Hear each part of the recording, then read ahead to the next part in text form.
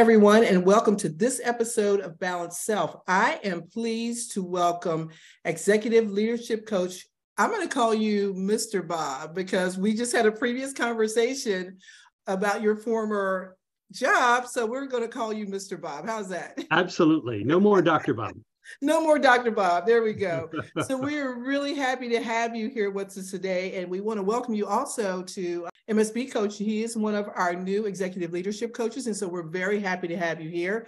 I've heard so much about you. I've read so much about you. And so we're just pleased that you are here with us. I also had the pleasure of speaking with you prior to this episode. So thank you again for speaking with me. And I'm happy to get to know you. And now I'm going to let you tell everyone about who you are and what you do. Well, thanks, Barbara. It's a pleasure to be here. I'm honored to be here.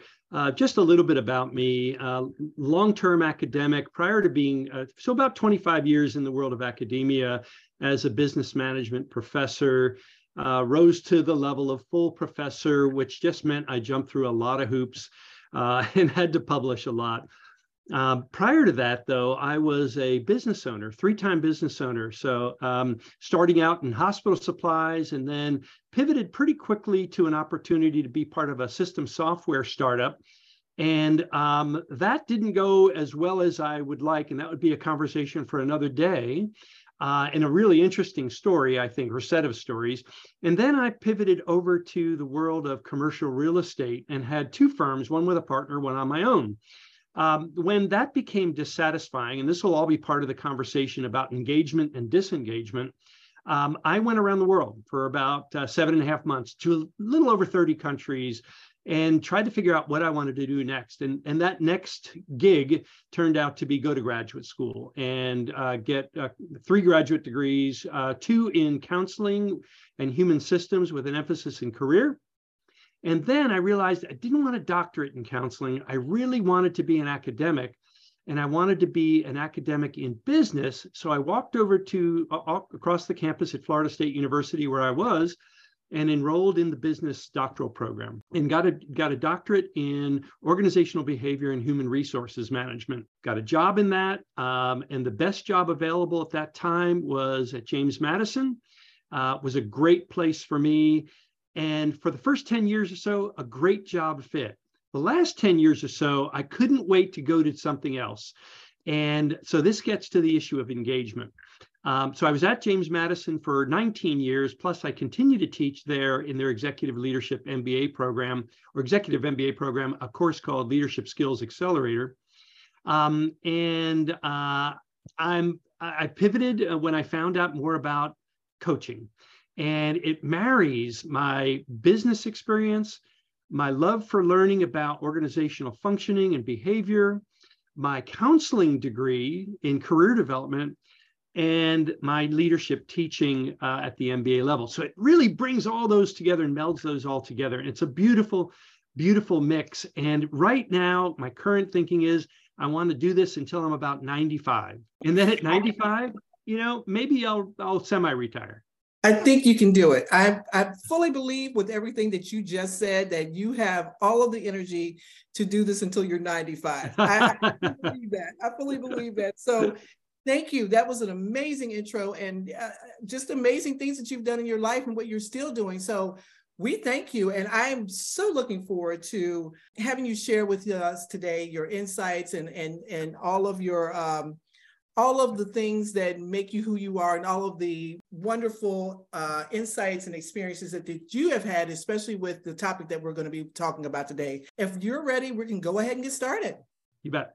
Okay, so in today's episode, as we mentioned earlier, we're going to talk about attracting and retaining talent with a focus on engagement and disengagement. So what we're finding out in the new normal organizations is that the best workers are working to their full potential, but many leaders are struggling to capture the maximum value of these employees. And therefore, leaders are working harder than ever to find new and different ways to keep top performers engaged and attract new talent, which impacts employees, but it also impacts leadership. So, Bob, in your experience, what contributes to an engaged workforce and what contributes to being disengaged? Well, that's an interesting question, and there's a lot that can be said about it. And a lot of recent research hints at what are the sources and what are the outcomes and what can be done, including some research that I did as a professor, which I might allude to a little bit later. Gallup has done a lot of studies on engagement over the decades, and their most recent finding, 2022 study, found that just 32% of US workers indicated being engaged, either somewhat engaged or very engaged or highly engaged, which means that 68% are either neutral to that when answering that question, or somewhat or very disengaged. And this is a huge problem because the evidence over a few decades of research on engagement by academics throughout the world, and not just academics, but McKinsey and Gallup and others, show that disengaged workers are more likely to leave, basically have a negative attitude that can be contagious to other workers. And that all affects productivity and satisfaction in the workplace. So there's a lot to be said. First, maybe we should define what engagement is and what a disengaged worker is and an engaged worker. An engaged worker is one who has a positive attitude towards one's work, one's team, one's boss, and one's organization. Or it might be one's organization. It might just be a positive attitude toward one of those, but that's enough for them to be engaged. And they also have a desire to behave in ways that contribute in a very productive way. So it's a twofold thing. There's this psychological aspect, the attitude, but also behavior that follows through and makes one productive.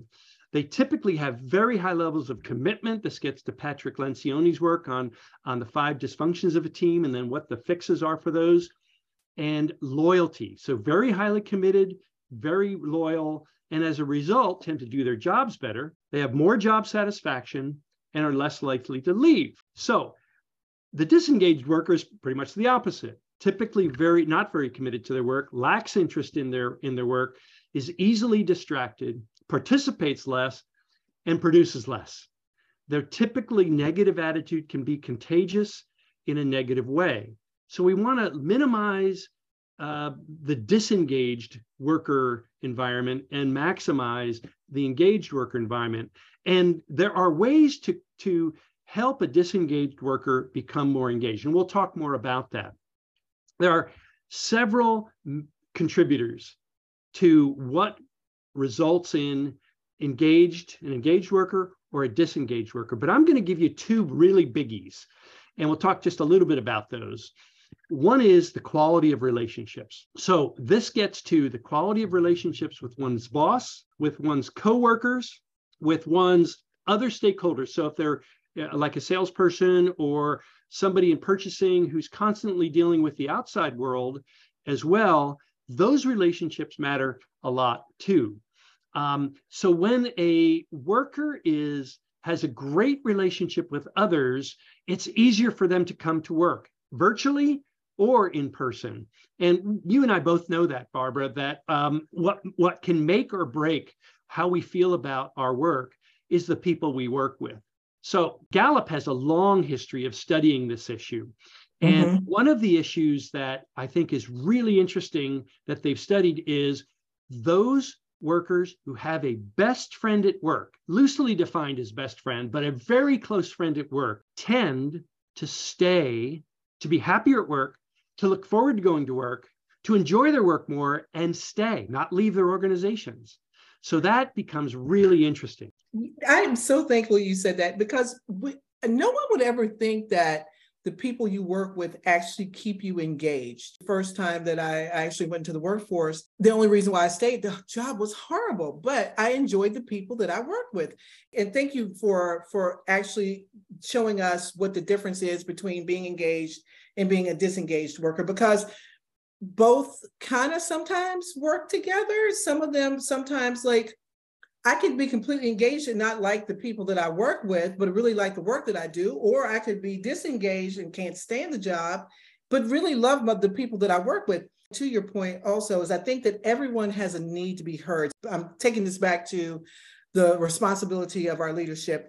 So I think it's also essential for leaders to be conscious of how workers are thinking and how they're feeling so that they may speak to the needs and their expectations. And I think that that really works kind of hand in hand in making everyone feel as engaged as possible. It really comes down in a lot of ways when I look at the literature, and I like to look at the evidence-based literature done by firms that conduct empirically valid research, it comes down to primarily two big issues. One is the quality of relationships. And so what we're talking about here is the relationships that workers have with any manner of stakeholders, but especially their supervisors and their teammates.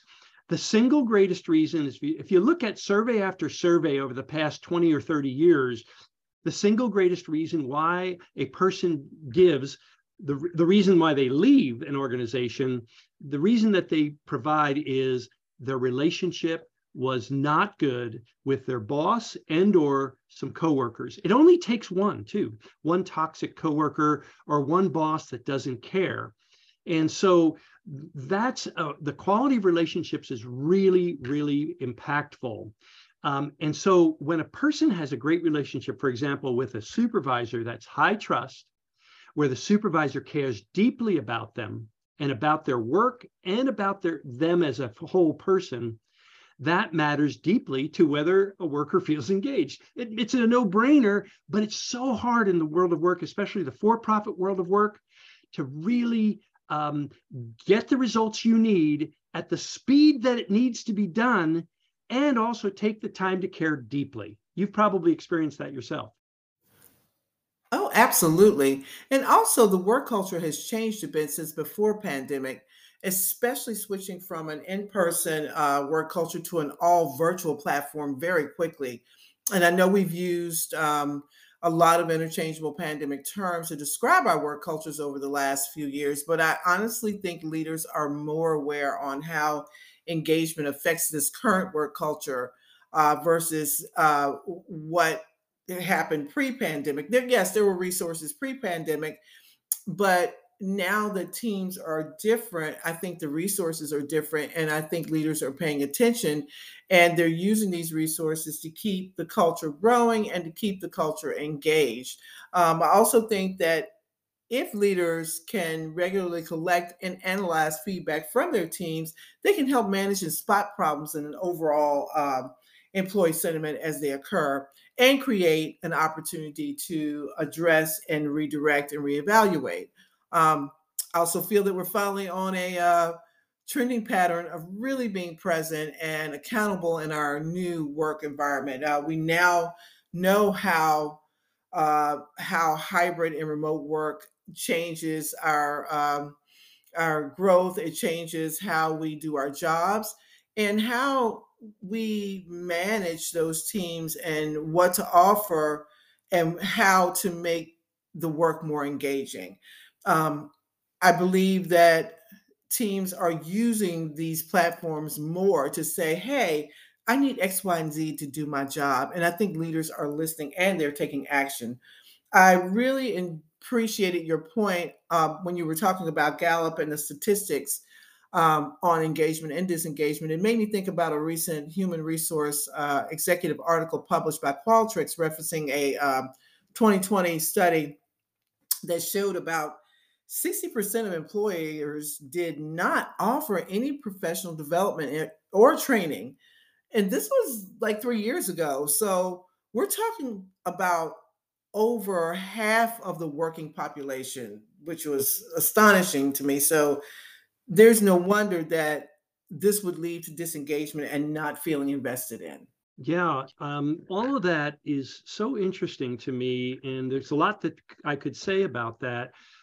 One thing and we may have talked about this before we started the recording about Gallup's work on Best Friend at Work, but that is so critically important to not just have a good relationship with one supervisor and one coworkers, but also to have friendships.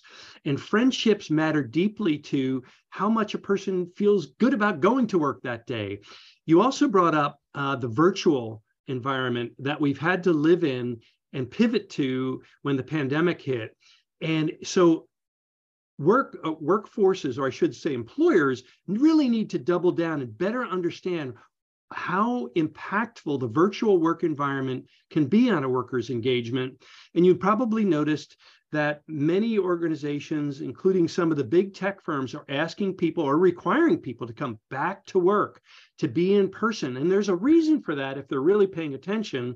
And I know that they are, and that is more collaboration, more creativity, more friendships are developed when people are together than in a virtual environment. Really, really critical. Mm-hmm. Yeah, I agree with that.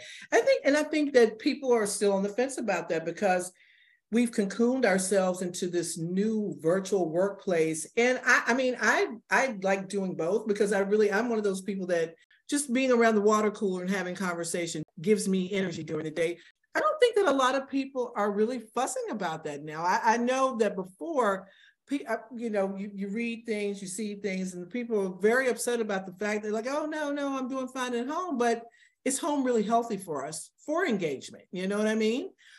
I'm fine with both, but some people are not. They don't thrive in that environment. Absolutely. And something you said triggered this as well. When people are face to face with decision makers and those who have power to promote and give bonuses, merit pay, those sorts of things, there are some studies recently that indicate that those who are seen and in person with those decision makers are more likely, it's a bias, it's probably not fair, but there's a bias toward those who are with them in person at work versus those who are remote. And so two things, workers should know that and maybe pivot to being more in person if they can, if that work provides that. And bosses need to be aware of that bias because they might be promoting the wrong person and creating a negative attitude, an attitude of unfairness in those who felt that they deserved the promotion or the merit pay. Really, really interesting. I agree with you. And I think it's important that leaders listen. If you're a leader and you're listening and you're seeing these troubles and you're seeing this pattern of disengagement, or you're seeing this pattern where, okay, what can I do to make this environment more workable? What can I do to this environment to make not only professional growth, but also to make the company grow? Because these things are on leaders' minds all the time. And so we worry. I mean, I know for me, I've seen situations over the last couple of years where leaders are worried that they're not giving enough or that they're giving too much. And it's really hard. I can't imagine to manage a team that's both virtual and both in person. So these leaders are really tasked with doing a lot of research on how to best provide and make these environments workable and comfortable and still grow and keep people engaged, not only for the employees, but also for the client or the customer that they serve. Yeah, and you also, what you just said makes me think of some recent research that I saw that was in the BBC. I don't remember who conducted the research, but middle managers are feeling squeezed, not only managing virtual and in-person teams together, so hybrid teams, but also they've always been squeezed by pressures from the top and demands from their direct reports. And if they also look outward to, if peers are pressuring them for collaborative cross-functional work, and other stakeholders external to the firm are pressuring them, it's an untenable situation. So those people need to be paid attention to. Their needs to be understood and then addressed to keep those people engaged and staying at the firm. And so this brings up the idea also of psychological safety. Google did a huge study. Charles Duhigg, who wrote The Power of Habit, wrote an article on Google's study done over about a 5-year period in their quest for the perfect team. And they found that the best teams have what's called high psychological safety, which in essence is the idea that there was high trust, so much trust that people could share their fears, their anxieties, their mistakes, their failures with no fear of repercussion. And so this is an engagement tool that every manager needs to know about. It's really critical that Google found two things to build psychological safety. One, and we talked about it already a little bit, social sensitivity, this idea of empathy, caring, you said earlier, deeply for each other. So when teammates care deeply for each other, that helped build psychological safety. And the second is one that we would never think about, but it's called roughly equal conversational turn taking, which is this notion of that people might interrupt, but everybody's voice was heard. Everybody's voice was encouraged. All ideas were encouraged to be put out on the table. And that made everybody feel tighter. A stronger bond occurred. And another way for bond is a stronger engagement. Thank you for that, because I'm going to go and I'm going to look this up. I really do thank you for those points. These were spot on. And I actually was going to ask a second question, but I think you've already answered it, where we are asking, why does this matter to talent recruitment and retention? And I think we've answered that, but if you have some more points, please do. Please share. So let me also say one more thing. So I mentioned at the beginning, there were two really big issues as it relates to engaged versus a disengaged worker. The second, and I'll be very brief, is fit with one's work. How well is the work interesting that you've been given? Is the job interesting? Do you value the work? Is there meaning in the work? Does it fulfill some purpose? Is there alignment between the organization's values and yours? All of that is part of fit, and it needs to be really, really addressed. And the only way to really address it is to ask workers how it's going periodically. What do they like? What don't they like? What's the best part of your work? What's the most challenging part of your work? And so on. We all want great relationships, yes, but we also want great fitting jobs and projects that are interesting and challenging to us, that stretch us a little bit. And you talked about professional development earlier, really critical that we all, that is attended to as well, because most people want to grow, want to build their competencies. And when we become more competent, we become more confident, and we're more satisfied in our work. Thank you for wrapping that up. So my last question is going to be, what are you learning, have learned, or currently practicing about keeping balance in your life? Ooh, balance. Well, I made a major shift. About 3 years ago, I decided to retire from academia. As I mentioned earlier, it was no longer the good fitting job. I liked my coworkers, but I didn't like the work. So you talk about the two things that can keep a person engaged, and there are others, but great relationships, I had those. But fit with one's work no longer fit what I really wanted to do. So without both, I was unhappy. And so I needed to move on. And when I moved on, it was a process to find what I've found now. And I love what I do. And that is coaching, group and individual coaching, group facilitations, and workshops, creating and facilitating workshops. All of those I love, can't get enough. I also like to write. So I'm continuing to write blogs and an article. I may write a book someday. But so work was balanced. Work was too paramount for me. Work dominated, and I should say, work that didn't fit me very well dominated me. And so I lost my sense of balance. I didn't spend enough time with self-care, with my family. And so as I pivoted, I also had to take time and decide what's an ideal day, what's an ideal week, and so on. And so I start every day with devotions, stretching, exercise, and some good food, some healthy food, and some form of coffee. And that sets me up for my kind of mental clarity that I can do good work. The second thing I've done is limit my work at night and on weekends. Years ago, I decided I needed to take a full day off. So I took Sunday as my Sabbath, and I don't work Sundays. And I've rarely breached that rule for myself. I don't work Sundays. And so when Saturday, even if I've worked a little bit on Saturday, I know that the next day, Sunday, it's going to be a reprieve. It's going to be apart from the high cognitive work that needs to be done.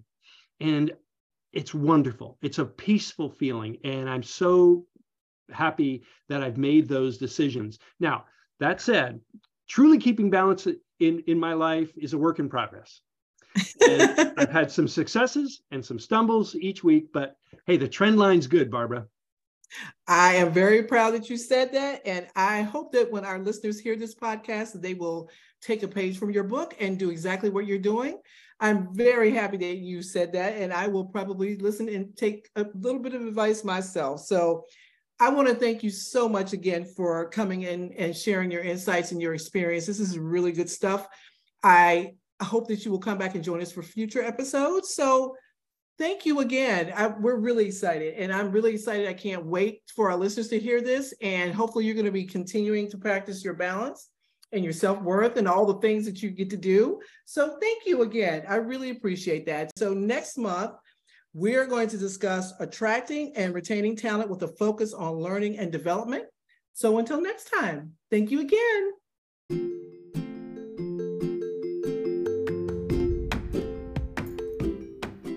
Thank you for spending time with us today.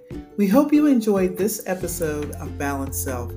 If you are looking for ways to explore your own unique leadership presence, check out our workshop on living into authentic leadership presence at www.msbcoach.com.